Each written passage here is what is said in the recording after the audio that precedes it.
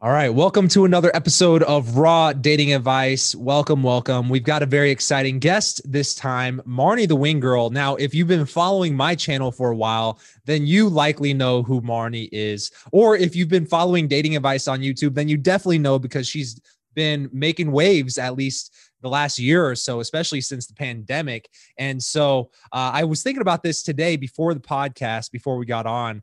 Marnie is one of those, I think she's one of the first people I interviewed on this channel like 5-6 years ago. And I think she's probably the only one who's consistently been on every year or every couple of years. So welcome back to the show. Wow, I'm honored. That must mean you like me on some level. I don't know. But that feels really good to hear. I'm glad you said that because I actually did an interview last week where somebody referred to me as like the OG in the dating advice community. I was like, that just means old, and I don't want to hear that. So I like that you said consistently for 5 years. Yeah, and it was an honor to be on your podcast 5 years ago, and every year since. I enjoy talking to you, so I'm glad to be back. Yeah. Well, obviously we have a lot of good stuff to be talking about. And one of the things I think is especially relevant to these days is like so many guys, at least that I talk to, they use the COVID pandemic as like a reason why they can't be taking action in their dating life or why they kind of put things on hold. And then some other guys are like, oh, I've just never had success. So, I'm thinking about giving up. And I'm like, bro, like, this is your life. You're just going to give up on your one entire aspect of it. And so I think that's why it's valuable to bring on someone like you who has an alternative perspective to someone like me in the dating space, just because you are a woman who obviously has been coaching guys for way longer than I've even known you. So, yeah. Well, I'll tell you one thing. So to speak to the point that you mentioned first about it being difficult during COVID. So I know many people who are dating right now, actively dating. I know that all of the dating apps and all of the online dating sites went up 3% in terms of registrations for people going into those spaces to try and date. So there are people who are actively looking to date. Maybe they're also a little bit bored because they were locked in their house for a very long time, but each of those individuals are at least on there looking for potential options, which means that people are open and ready. They may not want to be dating the same way that they were before, meaning they'll be a little bit more cautious. They'll take a little bit longer to get to know somebody, which could be a benefit for some people. But people are definitely open to interacting, socializing, dating, hooking up, whatever it is, that is still 100% happening. So anybody who's using COVID as an excuse they're using the wrong excuse because there's no merit to the excuse. And I will say that I have had countless friends of mine who have met boyfriends during COVID, and especially more specifically, my sister, who a month and a half in, so this is like deep into quarantine, a month and a half in is when she met her now live-in boyfriend, who she just bought a condo with in Toronto. So it is definitely possible to meet somebody, especially now because for so many areas, everything's opening back up. People are interacting in Los Angeles. If you're vaccinated, you don't have to wear a mask outside so people can see each other's faces once again. So there are a lot of new things happening now, and anybody who is continuously using the excuse of COVID to not date and get themselves out there is just using the wrong excuse. They're wasting their time. This is actually a great time to start dating and capitalizing on the fact that people are open and ready to date. Yeah, no, I totally agree. And like, I guess the way I see it is like, if so many guys are afraid to approach, for example, because of COVID, what I think is like, oh, what a massive blue ocean for me to approach because nobody else is willing to do it. And I would be willing to bet that most women who are single are probably feeling lonely just like a lot of the guys are too. Gosh, so of course. Absolutely. Yeah. That's totally like a totally different angle than I was even thinking about. But yes, if you are living alone right now, maybe not right now because people can go out and interact and socialize, or they've found ways to get over their hermit status for COVID. But especially in the very beginning, people are eager to interact. They were like chomping at the bits. It was like, what was it called? Cuffing season, when winter starts, like times 10, because you were locked inside of your house. So you're absolutely right. People are eager and open to socialize. And I like what you were talking about before when you said the way that you actually view, like, your point of view on the lockdown. You saw it as an opportunity, whereas other people see it as an excuse or a reason to lock themselves up and stop dating forever. You're very lucky that you have that mindset. And I know that you teach this to people, and I just teach this to people about how to get a mindset that's more like yours so that they can reframe their situations, change their beliefs and their outlooks so that they too can see it as endless possibilities instead of a closed door. Yeah. Well, one of the things that really helped me see it from that angle is like, I recently got into like crypto investing within the last year. Oh And no, did you see it plummeting? exactly. But like, that's like one of the things is like, if you know, like the strategy and you're in it for the long term, you see this as an opportunity to buy low, Right. And so that's like why I think I was able to draw the parallel kind of from that same mentality. And so this is like buying the dip in crypto, essentially. It's totally true. It's 100% true because people are at their lowest right now. So you may as well capitalize on it. Yeah. And I guess, moving on to like the actual thing that we wanted to talk about, which was conversations. What better time to work on your ability to converse with women? Because, let's say hypothetically you met someone online, or maybe you met a girl in person and it was like a brief interaction. You were kind of iffy about the COVID, but like when you're talking to a girl on phone or on Zoom, this is where your conversational skills can either shine or completely like blow you out of the water. Yeah, So you mind kind of if we go into that a little bit? I'd love to. I love conversation. Although my brain's a little foggy today, so just bear with me. But yes, I love talking about conversation. All right. We'll see where the I conversation know, goes. exactly. But see, that's a tactic as well. That's where you have an admission that you share with somebody instead of keeping it in and hiding it for yourself so that you can actually form a deeper connection. So that was my admission to you that I feel like opened up the conversation a bit more. So I don't have to cover up the fact that my brain is completely foggy and that my conversation may not be on point like usual. Yeah. No, I think that's a great thing that you pointed out too, is because like so many people try to hide their internal state or like the elephant in the room, right? Like, for example, if everybody's wearing face masks and it's super awkward to approach, wouldn't it be valuable to say like, I know this is like super awkward to approach, like what if I have COVID? But honestly, I thought what a great opportunity to come over here and say hi because, who knows if I'll ever see you again, like something like that, calling out that. I'll ever see your eyes again. Yeah. I love that. I think that's really, it's just so sincere and honest. And I think that that's a big thing that came out of 2020 was authenticity and honesty. And I think that women especially value that. Listen, they value many other things as well. You can't just be an honest guy who admits things about himself or admits his insecurities. But that's something for sure that stands out from most men. Women are used to being played. They're used to being lied to. They're used to being led on. So any bit of a damaging admission that a man can make, if the woman is attracted to him, and honesty and being forthright with information that they share is going to be valued by women. Yeah, no, I totally agree. So I guess, based on that, there's a fine line between like connecting and revealing everything that you're feeling about a girl versus kind of being a little bit of a challenge and creating a lot of that flirty banter, right? Because you like to talk a lot about like the F formula and flirting. And so what is like a general, like, where does that fine line come in? Like, how soon should a guy be really connecting with a girl versus like keeping it flirty and surface level? I always say that you want to go like 30% banter and fun, 30% connection, and there's 40% extra. 40% extra where you're having like exchanging of information so that you're just getting to know each other.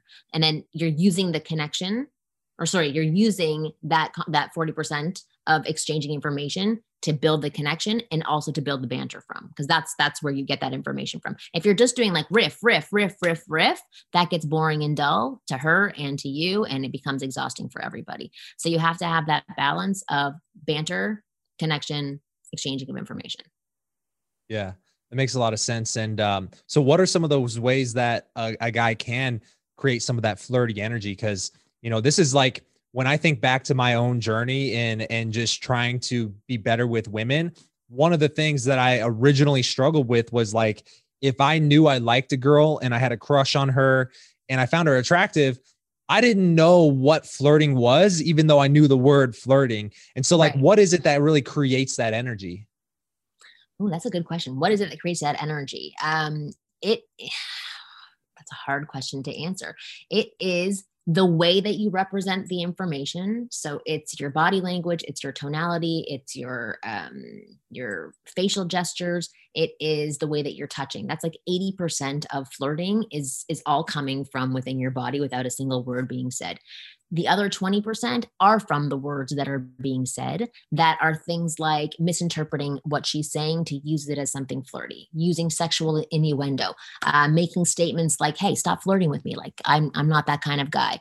Those are words that you can spit out in conversation, but they have to be coupled with strong body language, touching a little bit, with your eyes and your eye contact. If you're making a flirty remark to a girl, or you're saying something that is trying to be misinterpreting what she's saying as something flirty, but your body language is closed off while you're delivering it and you're not making eye contact, it's not going to come across the same way, and it won't create that energy and that spark between you. So it's a combination of the full package from this side of you, plus the words that you're saying out of your mouth.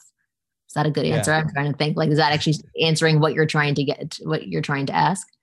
Yeah, that makes a lot of sense. Is like what I really liked about what you said is like a lot of it is nonverbal. And I think too many guys get hung up on like the words. And a lot of times the words, just thinking back to my own interactions, like a lot of times that flirty energy can come from my eye contact alone. Just holding that strong and dominant eye contact can create a little bit of that energy, because so many guys don't hold strong, dominant eye contact. And so I think one takeaway for me is like just doing things that make you stand out above all the other guys that could have approached her, who probably don't hold good eye contact, who are too afraid to touch her. And then another thing I wanted to add on is like, so many guys are too agreeable. And so like one of the easiest way, at least that I found, to create that energy is just like disagreeing with her.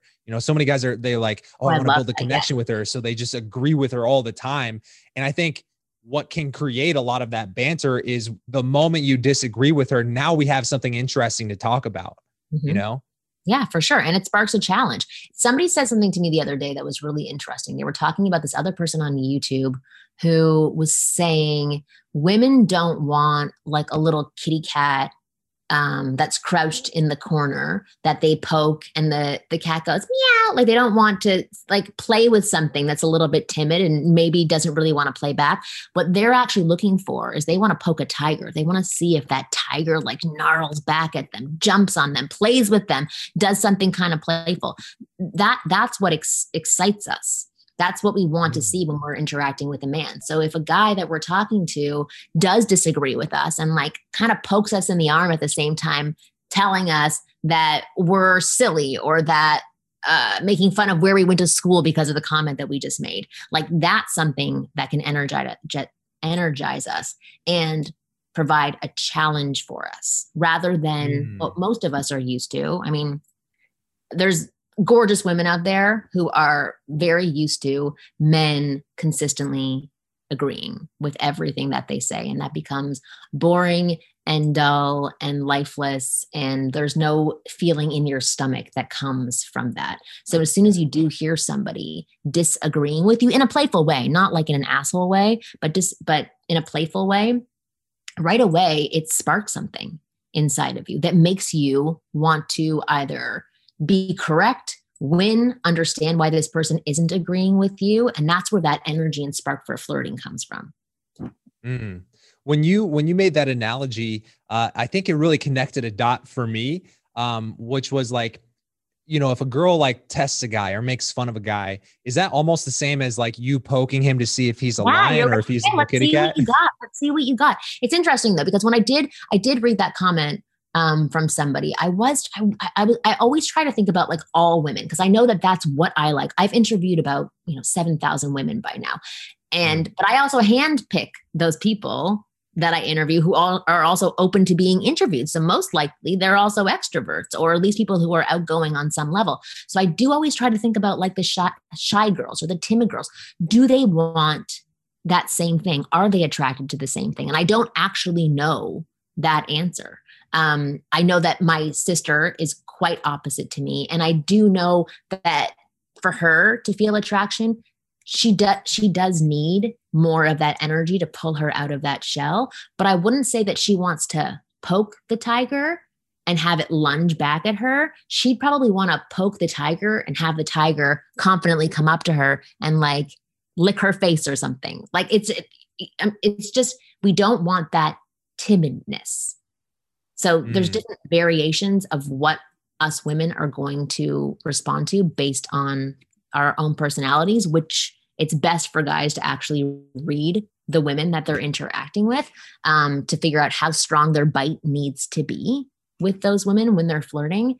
But I would say that all women want to feel something when they're interacting with a man. And what they don't want to feel is that they're the ones who are put into the masculine role, that they're the leaders, that they're the ones who have to carry the conversation, that they're the ones who are stronger. That's a complete turnoff and instantly puts a guy into a space where we don't even see him as a friend. You can call it the friend zone, but we just see him as not a sexual option and not somebody that we want to interact with for much longer. I commonly refer to that as like being a dickless Ken doll. You're like a dude, but you might as well have nothing down there because it's not going to happen. Right. Nothing's going to happen.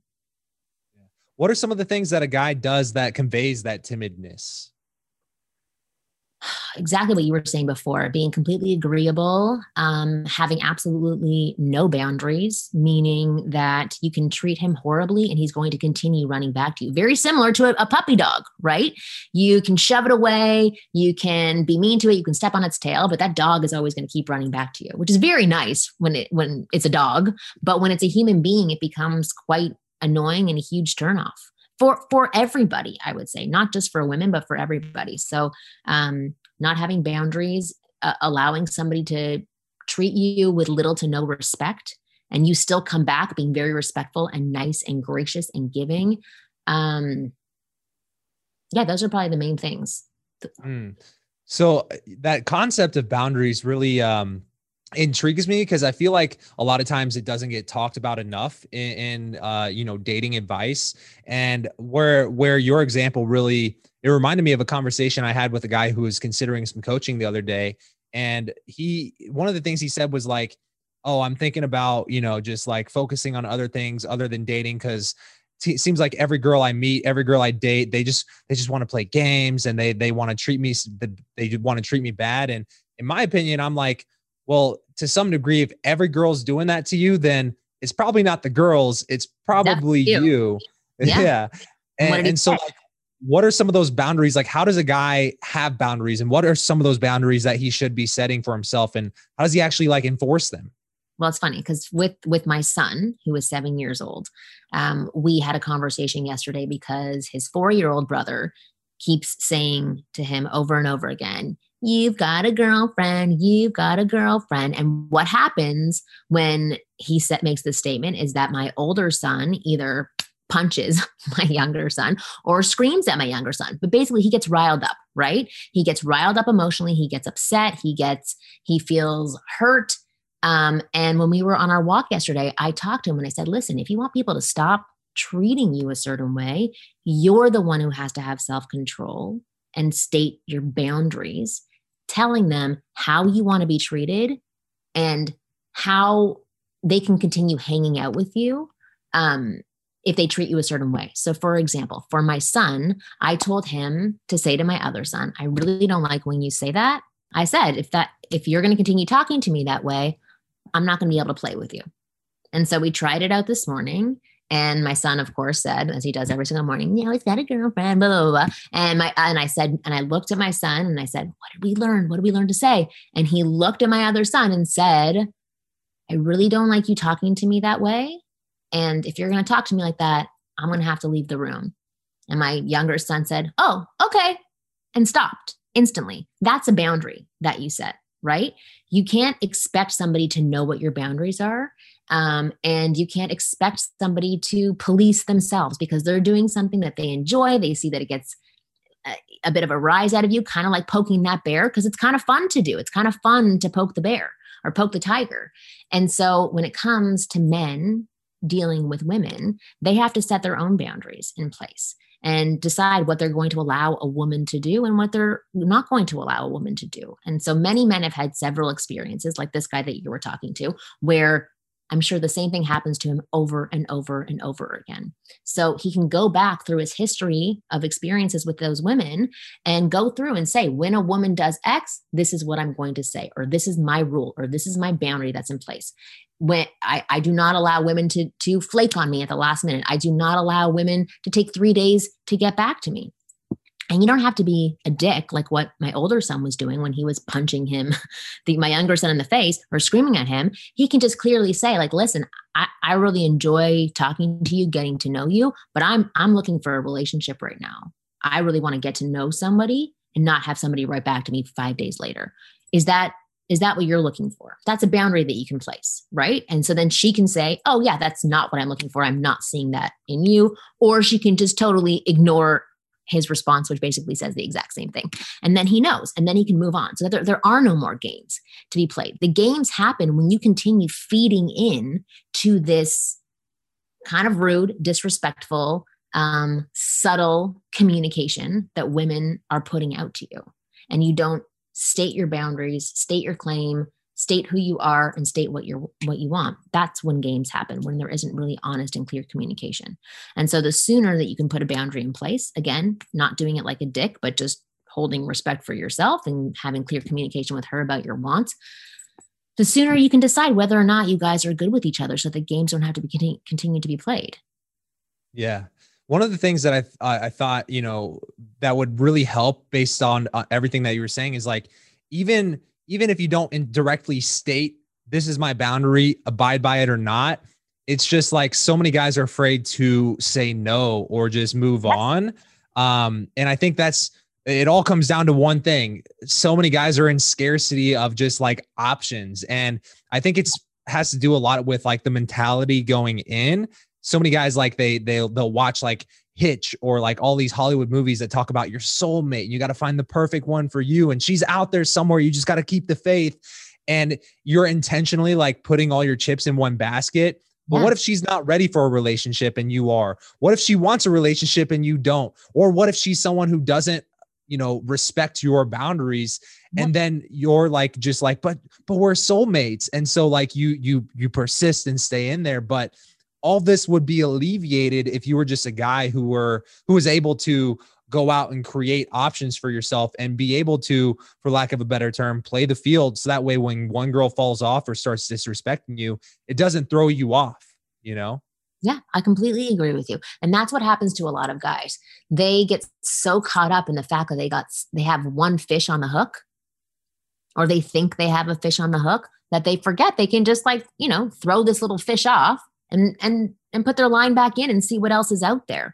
And so they feel like they have to make this situation work. They don't want to start over again because they finally got somebody.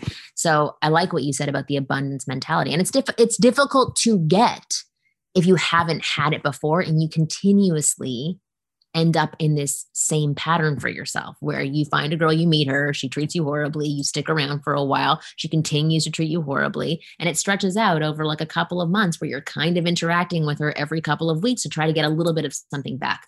So I think for those guys who are seeing this pattern happen to them repeatedly, the biggest lesson I can give to them is to figure out what boundary you want to set, state the boundary, and then deal with whatever outcome comes from that boundary so that you can move on.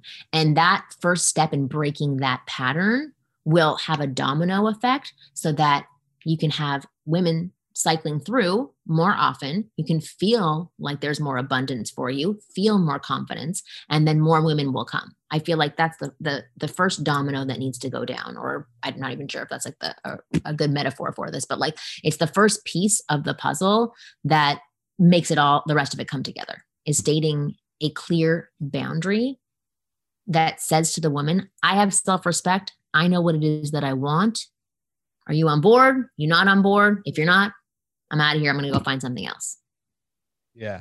I think one of the things that helps me break the pattern, because, you know, I say this as if I've never dealt with it, but I'll be honest, like I'm speaking to the version of me who was 21 and was a virgin and was getting friend zoned by every girl I had a crush on. So like I can relate to this. And one of the things that really helped me break that pattern was just saying no to someone that I liked. You know, Yes. like the moment I was able to reject a girl that I usually would have stuck around for, despite all the given factors, is the moment I conveyed to myself, like, I deserve better than this, or I want better than this. And there's plenty of opportunity out there. And I know it's like hard to feel that if you've never felt that, but just rejecting someone gives you power. It's like me as a coach, I don't want to take on every person who wants dating advice as a private client, because not every person would be good for me to work with. And I'll be honest, one of the things that I have a standard as for myself as a coach is like, if a guy comes to me for coaching and he's like, the only result I want is Becky from The Office, who won't even look at me anymore. And I text her all the time and she never texts me back. And I just want Becky. And I'm just like, I don't want to work with you because you probably aren't going to get Becky. Right. And so like I have standards. And Yeah, so you're going to be disappointed. Exactly. And then I can't achieve something. You can't achieve something. I hear you. But that's a really good way of looking at it and drawing the same correlation, because I will say that I still have moments of insecurity where I go into, hey, why aren't they texting me back? Or why are they not responding to me? I'm so wonderful. I'm so like, why? And then, but I know how I used to be in the past, because I struggle with the same insecurities that many of my clients struggled with, that still, you know, pop their head up every once in a while. Just because you've worked on your confidence doesn't mean that you're consistently confident. New challenges come your way. So I still have it where I'll write to somebody, even somebody from my past, and I expect that they'll be like, oh, this is so great to hear you. And I don't hear from them. It is like a stab in the heart. And I will think about it a little bit. But the difference between me now and me probably 15 years ago was that I would have let that eat away at me. I would have put all of my focus onto it. And I'd either continue to bother that person like every couple of weeks to try and see if I can get them to engage, which is what many guys do. Or what I would have done is I would have closed myself off completely, because I would have started taking in this belief that I suck. I wouldn't focus on all of the other positive things going on in my life, that people want to hang out with me, people want to play with me, people want to do whatever. I would fixate on the fact that this one person who I haven't talked to in a very long time, probably because we weren't such great friends, is refusing to acknowledge my existence. Right. So it can still happen later on in the future, but it's about how you deal with it and how much you let it affect you and affect the world around you and define you by that one situation that somebody else, as you see it, has control over. And so many guys get into this same loop. And I would say on a daily basis, I probably have about 15 people writing to me with similar situations with a woman that they've been tapping on the shoulder, so to speak, for about 2 to 3 months, trying to get her to change her mind and turn around, when the person's mind and the person's opinion you have to change around is your own, where you sit and you think, do I like this girl? Is she really that cool? Is she respecting me? Do I respect her? What do I enjoy about her anymore? And how much do I respect myself so that I don't have to be wasting my time tapping this person on the shoulder who will not acknowledge my existence? And as soon as you answer those questions and you can answer them confidently, and you can say, I don't need this person anymore, setting that boundary in place, that's when you can move forward and start focusing on other people. I almost like relate this. Is this the same as like when a girl says, oh, this is a deal breaker? Is a boundary basically a deal breaker? Is it the same thing? No, I would say those are very different things. Like there are things that will be a deal breaker. And I I guess it like relates to boundaries. I wouldn't say that they're the exact same thing. So, okay. So here's how I would think of it. A deal breaker for me, which probably is not a real deal breaker because it can change. Let's say it would be somebody that smokes, not into somebody that smokes, right? That's a deal breaker for me.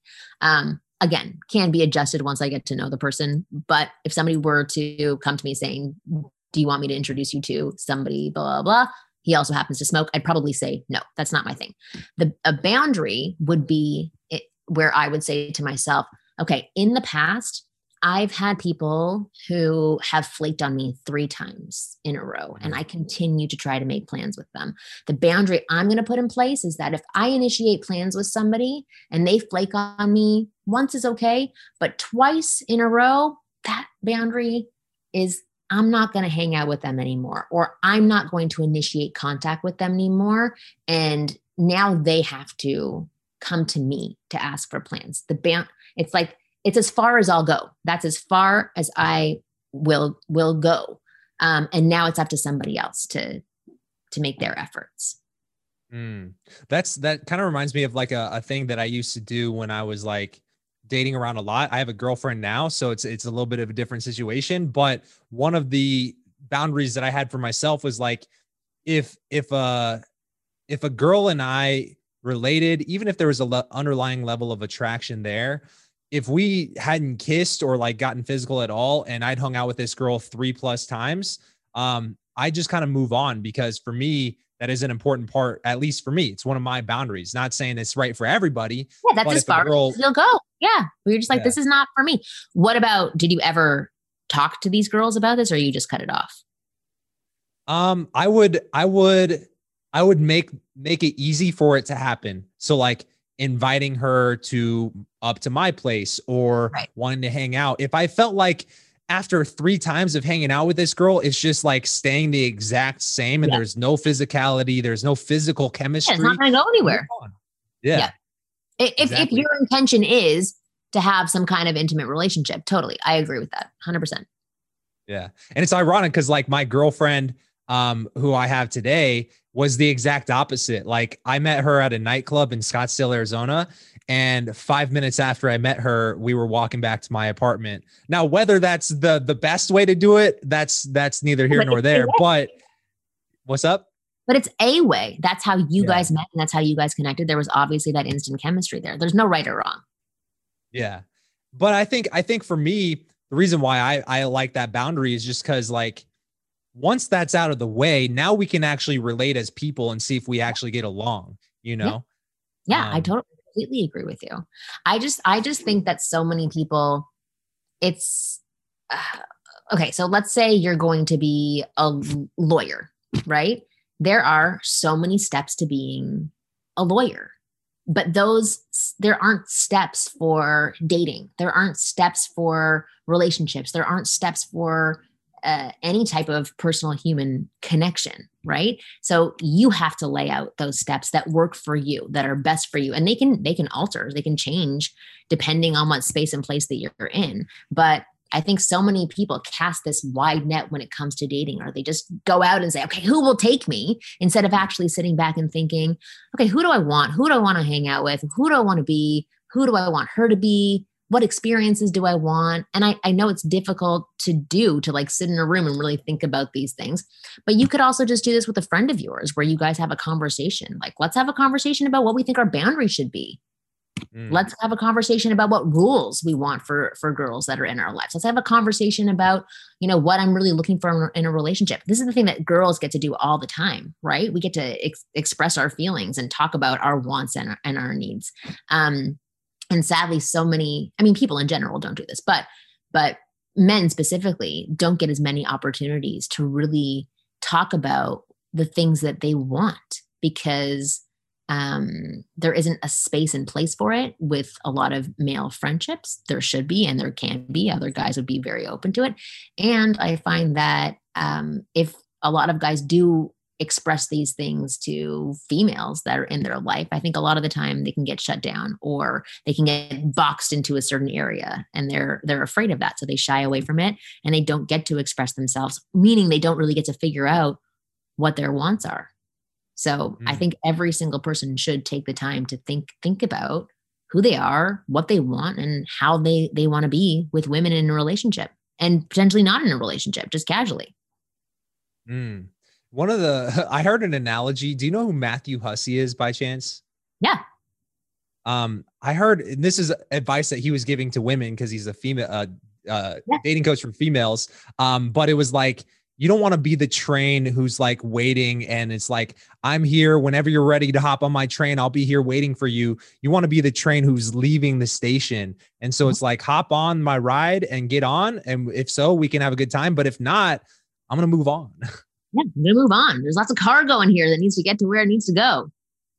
Yeah, for sure. So one of the things that I also feel like is not talked about so much, just because like, as dating coaches, we talk so often about like the meeting and creating that spark, that chemistry initially right off the bat. But it's like, if a guy wants a relationship or a guy wants to continue hanging out with a girl, what is the proper way for him to show his romantic intentions with a girl, without like falling back into a lot of the mistakes, like confessing his feelings for her so early, like, I love you, babe, I'm here for you. What's the proper way to do this? It depends on how old you are, but I would say for most often the basic rules to follow are to reveal a tiny bit of information every single time that you go out with a woman. So for Mm, example, if you're on your second date and you look at a woman and you say, you're funny. I like that about you. Like little things like that are kind of saying, I'm enjoying you, I like you, I'm into you. And this is something I'm giving to you, saying that I notice this about you, and you can gradually increase as you continue dating. So on my third date with my husband, I remember we were like making out on his couch, and I looked at him and I said, I'm really enjoying my time with you. I like you. You're interesting. And that was like a little statement about where I'm at. I wasn't saying I'm in love with you, I want to have babies with you. I was saying that right now I'm enjoying what we're doing and I'm enjoying the fact that it's with you. And I continued to do that. And then he also continued to do that every single time that we were out with one another. Where I remember on like our fifth date, we were bowling, and he like took my hand to walk me to go play pool. And what did he say to me? I totally forget, but it was something like very simple. And he just said, like, there aren't many girls that I could do this with. So it's pretty refreshing to be here with you. Right. So that's, again, it's not like I love you, I want to have your children.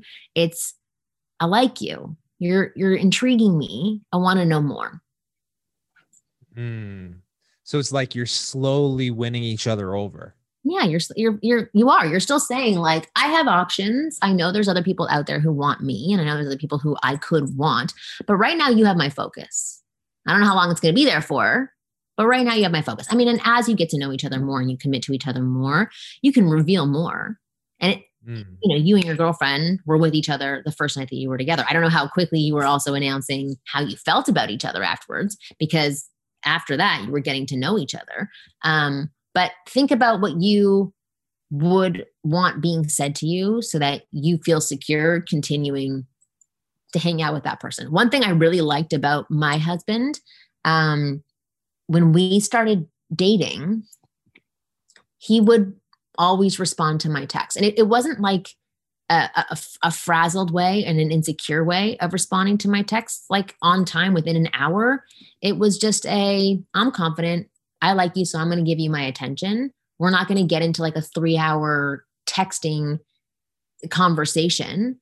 He would just always, he would be responsive. He would do what he said he was going to do. He would call when he said he was going to call. He spaced out when he asked me out. Like, I remember our first date, he actually called me and asked me to go to the farmer's market with him. I wasn't able to go, but I said, do you watch Entourage? I didn't have HBO at the time. It's like a long time ago when it wasn't so accessible to everybody. And he said yes. And I said, well, do you want to watch it with me tonight? It's on tonight. And he said yes. So I came over there and we ended up watching a show. And then I think I heard from him the next day. And then I didn't hear from him till probably 4 days later. And it didn't feel, I didn't feel nervous about not hearing from him. And he didn't feel nervous about not hearing from me. He spaced it out really nicely. And then I think on that Thursday or Friday, he initiated again, say like, what are you up to this weekend? I'd love to now have that second chance to take you to the farmer's market. So then we did. Oh no, actually, I'm going to take that back. He had made the plans for the following week on our first date. He said, I'm really busy this week, but I'd love if we could do the farmer's market on Sunday. Are you available? And I had said yes. And then we didn't really talk to each other during the week. We spaced it out. So there was always just this comfort level and confidence level within him to be clear and honest about what he wanted without it feeling like he was putting his sole focus onto me and investing so much in me. He still had his life and he was doing other things, but he wanted to test out including me in it. And There's I like that. A couple of things I really like about what you said there, that I noticed about just like how you guys interacted with each other over the course of time. The first one was when you guys would text each other, it's not like you would play the game of like, oh, she took 30 minutes to respond, so I'm going to take an hour to respond. Right. It was like, if I want to text you back right now, I'm going to text you back right now. And I think that's like been one of the shifts that I've made as I got more confident in myself as a man in my own journey, was like, if I want to text a girl back, I'll text her back right away. Like, because at the end of the day, I'm confident in my value that I bring to the table, regardless of how long it takes me to text back. And then the other thing was when you guys hung out, even if it went well, he didn't feel the need to hit you up every day. Like, how was your day? What are you doing today? What are you thinking about? I think the fact that he gave you that space in between the times you hung out to really think about him rather than hitting you up every day, like some guys tend to do. I feel like that could have contributed to keeping that chemistry alive for the next time that you guys saw each other. For sure. And the thing is that there was chemistry there. So, and it was being felt from both sides. Therefore, it was kept alive. It's not like that's a tactic to keeping it alive. But I will say that if you go the other route to constantly like interacting with somebody just to interact with them, like saying, hey, how are, like without purpose, if you're contacting them, then that can kill what chemistry there is there. If there isn't, if there's little, or even if there's a lot of chemistry, it can kill it. Yeah. It's like, I think Bobby Rio, who is a colleague of both of ours, I've heard him refer to it as emotional quicksand. I think that's like the yin and yang of this is how it could go bad, is if you're so caught up on one person, you constantly think about them. But the tricky part is the more you think about them, the further into that quicksand you sink. Well, I think here it's like you can use that concept to your advantage. If there's chemistry alive, let them think about you. And conversely, if you're thinking about her, don't fall into the trap of like overthinking about her and painting all these mental movies of you guys riding off into the sunset. But if you never give it that space to grow, more than anything, you could kill that chemistry by needily. Yeah. Difficult to do when you do get really into somebody and you're excited about them, especially if you've been dating a lot of people where you're like, oh, this is no good. And then there is this gem that comes along and you're excited about them. It is hard to sort of calm yourself. But the best way to calm yourself is by distracting yourself. So that if you do feel like texting her, text your friend instead, text your dating coach instead, text somebody else other than her, so that you're not putting that nervous, anxious energy onto her just to ensure that she still likes you by responding. And also, it seemed like when you and your husband were dating, he was doing a really good job of taking the lead and guiding this interaction. And would you agree with that? Yeah, for sure. And to this day, that's exactly who he is. He is a leader. It's hard because I'm also a leader. So it does become challenging for both of us. But I do like the fact that he continues to attempt to lead with me. And it makes me feel feminine and little and light, which is something I don't feel on a daily basis. I feel most often quite I don't like saying masculine or feminine, but like I feel much more aggressive or stronger than most of the people that I interact with. And that Mm. and that is really nice and refreshing to be able to be around a man that can have me feel feminine on a daily basis. There's a lot of other things that happen in our household because we have 2 children now. So there's lots of times where I am taking on that leadership and I guess more masculine role. But when it comes to just the two of us interacting, he's always able to make me feel feminine, which is nice. Mm. Do you guys ever feel like, do you feel like you guys ever butt heads because both of you guys have such strong personalities? Of course, yes, all the time. How do you It's challenging. navigate those waters? Um, it's very difficult. I'm quite stubborn. He's quite stubborn. I'm quick to react. He's quick to react.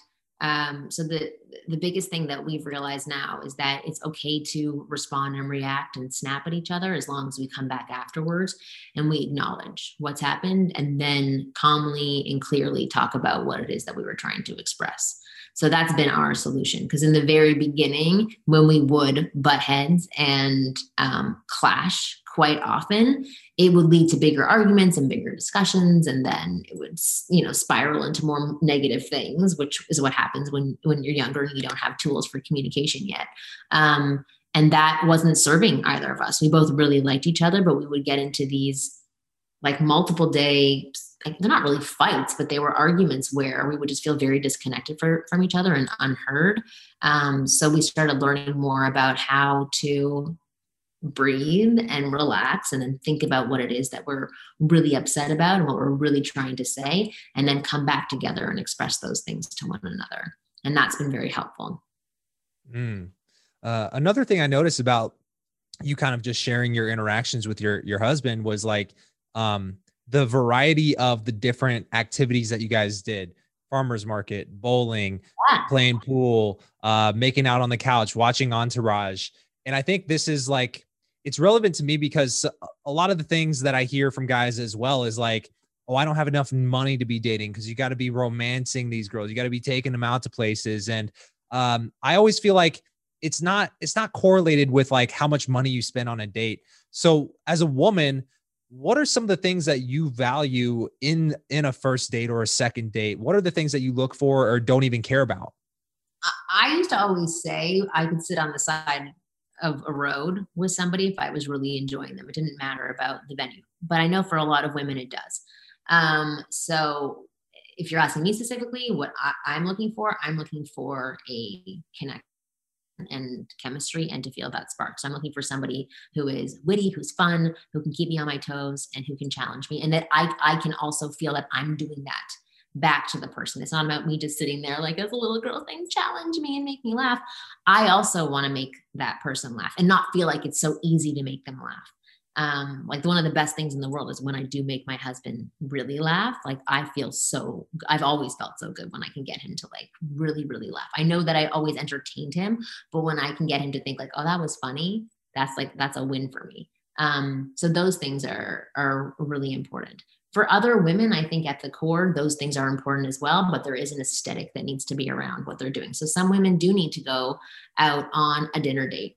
Maybe not an expensive dinner date, but they need to go on a dinner date. Some women do need to go for drinks. Some women want to be wooed a little bit. You have to figure out who the women are that you're interacting with and who it is that you are and what you're capable of providing on a date. But most women are interested in having experiences in dating. So if there is something unique or interesting that you can do, even if you were to say to some women, let's go for a walk in downtown Los Angeles and we can go see all of the different art galleries that are there, or all the different historic old movie theater, like something that you list that has a purpose and a reason behind it.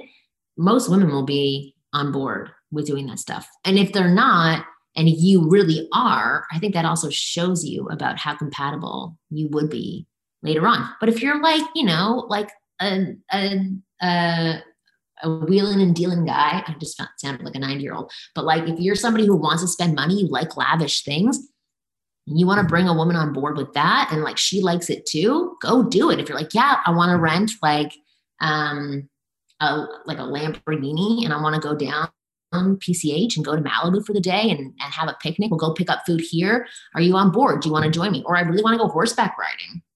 It just depends on who you are and what your likes are and what you're capable of doing. But if you are that guy who doesn't have a lot of money, then you don't need to step up and be that guy in order to date.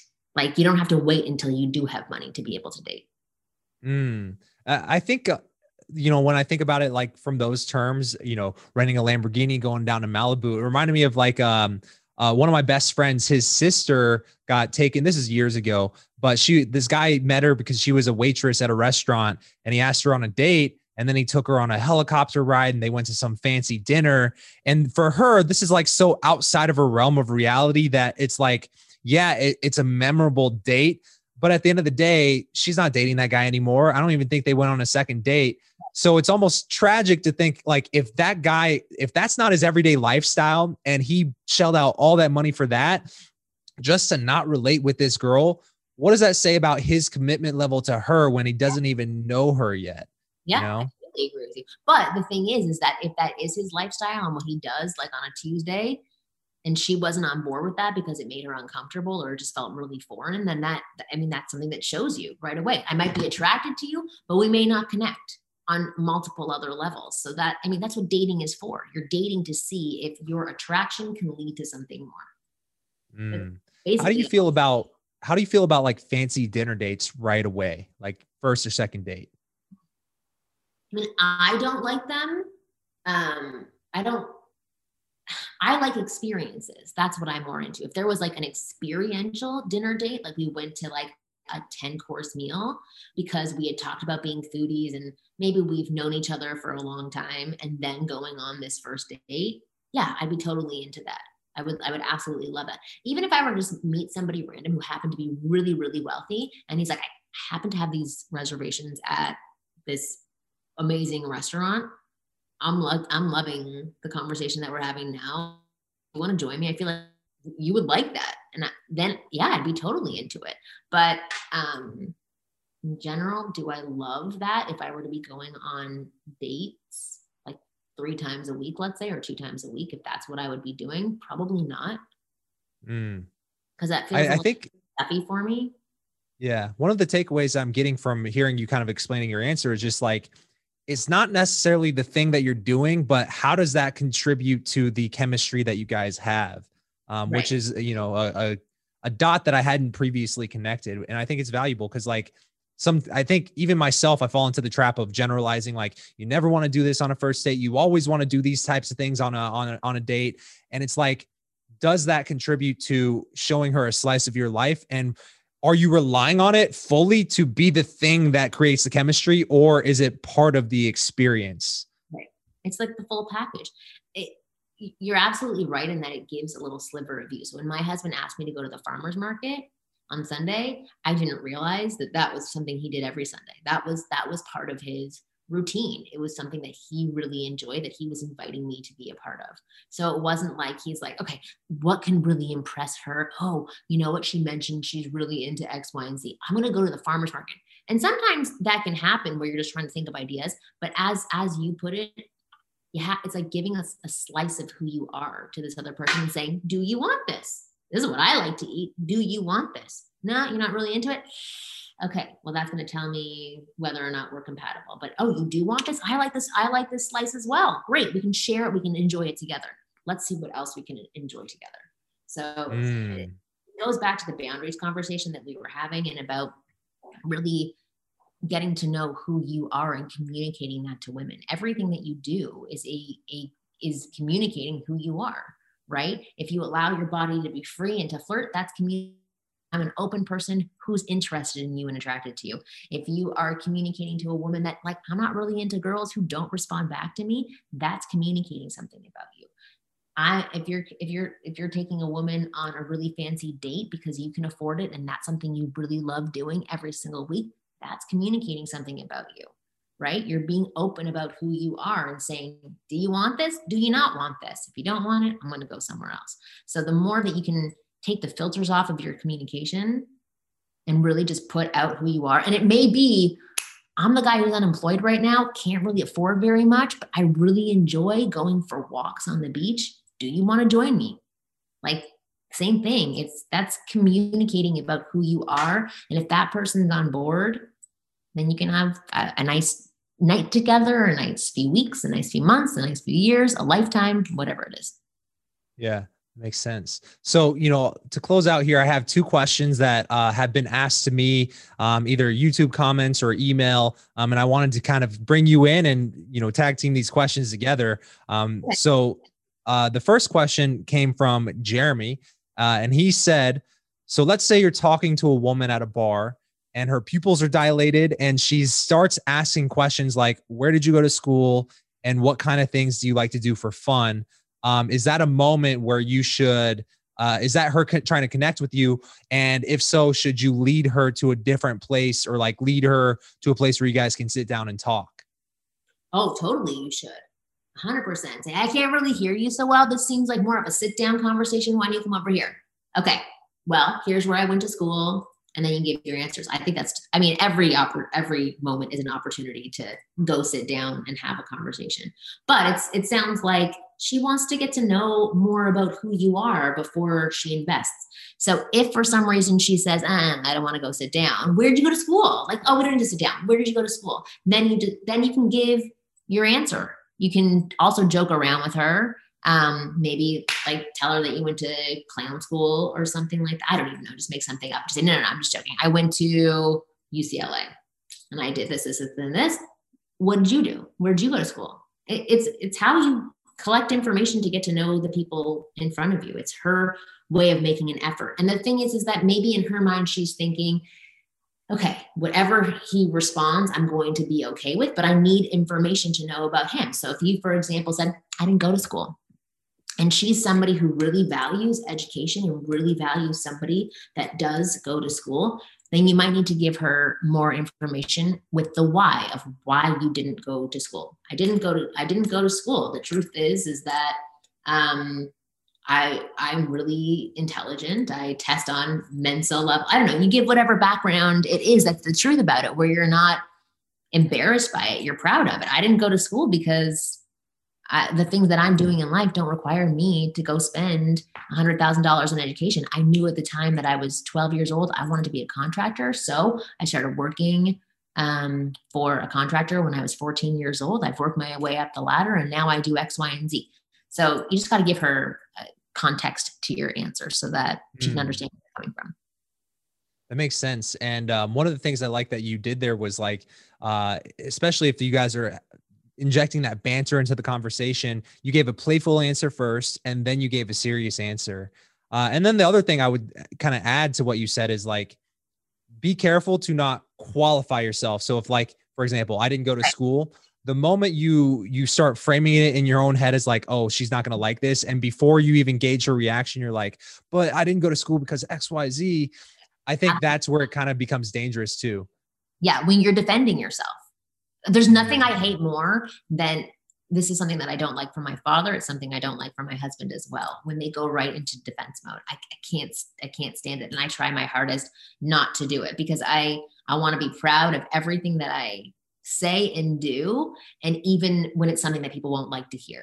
Right. So it exactly what you just said. It's not about defending. It's about elaborating, right? And giving context and just sharing a little bit about who you are. So you can say, I didn't go to school, right? And she could look back and say, oh, you didn't go to school? Yeah, no, I didn't want to go to school. When I was young, I did X, Y. And again, the body language is really important.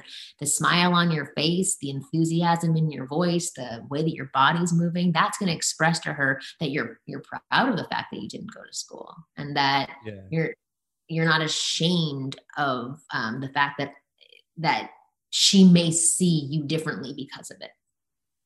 Yeah. And it's like you said, the delivery, it's like, I didn't go to school, or, well, I didn't go to school. Right. Exactly. Two different ways of expressing it. I mean, that's something for people to play with as well. answering these tough questions when they're home by themselves. If there are things that you may view as a negative or that you may think other people view as a negative, you have to figure out how you're going to respond to these things and what your positive outtake or outlook is on these things. So for example, if you don't have a job right now, and it's something you're either embarrassed of, or you feel ashamed of, or you feel that others are going to judge you by, you have to prepare yourself that people are going to say, hey, like, what do you do for work? Right. And you create the answer that you want to deliver. Oh, you know what? I'm actually not working right now. COVID kicked my ass this year and I was doing X, Y, and Z, and now I'm not, but it's been a great year because it's let me actually evaluate the things that I really enjoy and the things that I really love. And so now, it's the way that you express these things rather than, yeah, I'm not working. Yeah. I mean, I lost my job during COVID this year. They're two different ways of expressing the same thing. So the more that you can prepare and practice at home, and the more that you can also figure out how to reframe these things in your mind, the better off you're going to be in the delivery when somebody asks you on the spot. And the better you're going to be with how you look about this or how you feel and think about this situation for yourself. If you're consistently telling yourself how crappy it is that you're unemployed and that COVID sucks, then that's how you're going to feel. You're going to reinforce that continuously and find many different ways around you to reinforce that belief system. But if you start telling the story of, this COVID, like, it's a tough year for every single person in the world. I'm one of those people. I'm one of the millions of people who had a hard time, but I'm going to learn and grow from it. And I'm going to find other opportunities for myself. And that's the story that you start to believe. And then you start to seek that information out. And most likely you'll end up in a more positive place. Yeah, I really like that answer. And speaking of, the nonverbal communication, it leads us to, it's a perfect transition to the second question. So this one came from Rigo Fernandez, and it was a YouTube comment. And he says, my biggest question is, should I be smiling and friendly all the time or serious and mysterious? You should have a balance of both, I would say, but really be who you are. I like smiling all the time. I'm also a girl, so it's a little bit different.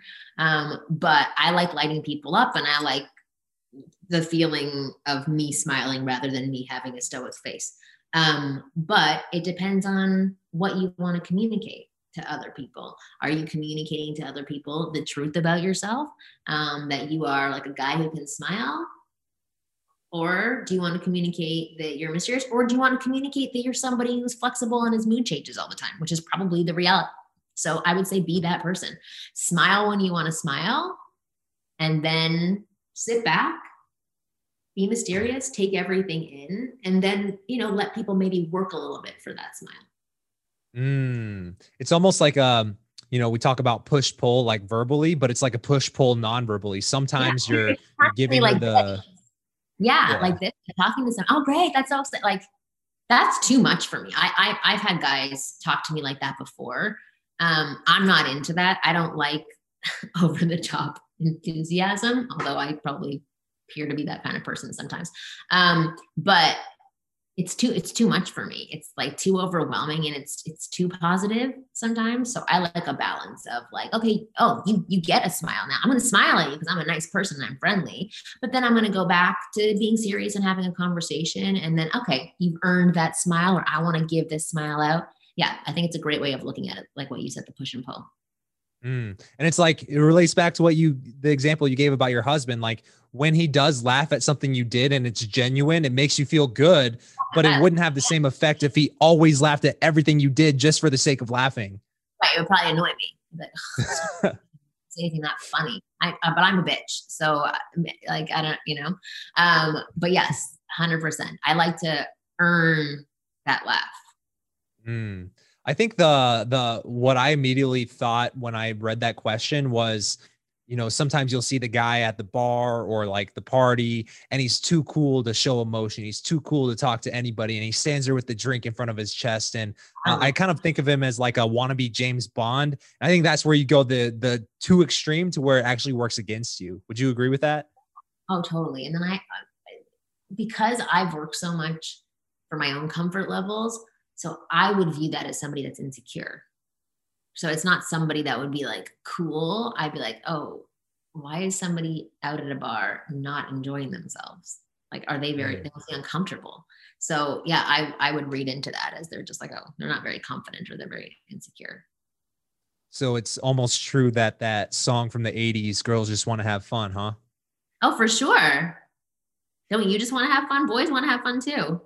100%, especially if it's interacting with women. I think this is a good note to kind of end on. But like one of the things that I see is like the difference between the guys who actually make the leap and actually create success in their dating lives versus the guys who don't, or the guys who like look at it as like a chore, or they dread going out and talking to women and they feel like it's something they're obligated to do or they have to do. I think the moment you start having fun and enjoying it is the moment that girls start having fun around you, which is a upward spiral of like, hey, this is fun. I'm gonna enjoy myself, and it becomes a positive experience where you can relate to someone.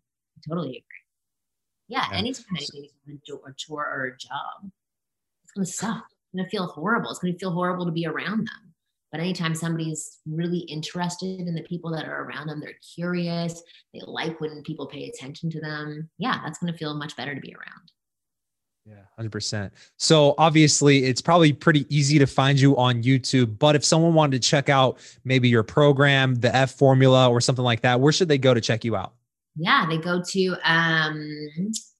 what did we changed the link to something else, but they can go to theflirtmethod.com and they can go check out the F formula, which it was really hard to give like a short answer for flirting with the question that you asked in the beginning, but it gives a very in-depth not description, but like definition of flirting, and then also the 3 steps to flirting. And it's like an 80-page book, and it's like a 2-hour audio book. So it gives like complete instructions on how to flirt with women in a way that they're going to respond to you. It gives you all the 3 phases you have to go through. And thousands of guys have bought the program, and thousands of guys have loved the program and said it changed their lives. So yeah, definitely go check that out. That's awesome. And I'll put a link to that in the description below this video as well. And I also, correct me if I'm wrong, I believe I have a bonus that I wrote about banter that's included in the F formula, correct? I think so. Yes, you do have it in there. I totally forgot about that. You do. The sniper? No, what is it called? The fearless banter formula. Banter formula. Yeah, it is in there. Totally. Yes. I forgot about that. Yeah. So definitely, guys, if you've been listening this far into this interview, you can't not check it out. You definitely know how to flirt. Like, so I've read your book a couple of times actually, and I've used some of your stuff to help guys that I coach. So you definitely have a way with words. You know what you're talking about when it comes to bantering and flirting with women, like the lines to say. So definitely go check that out. Awesome. Well, I'm gonna let us end on that high note because she just gave me a compliment and I feel so flattered. And my video just cut out. Perfect. All right, guys. We'll see you guys. Peace out. Thank you so much, Marnie. Thank you.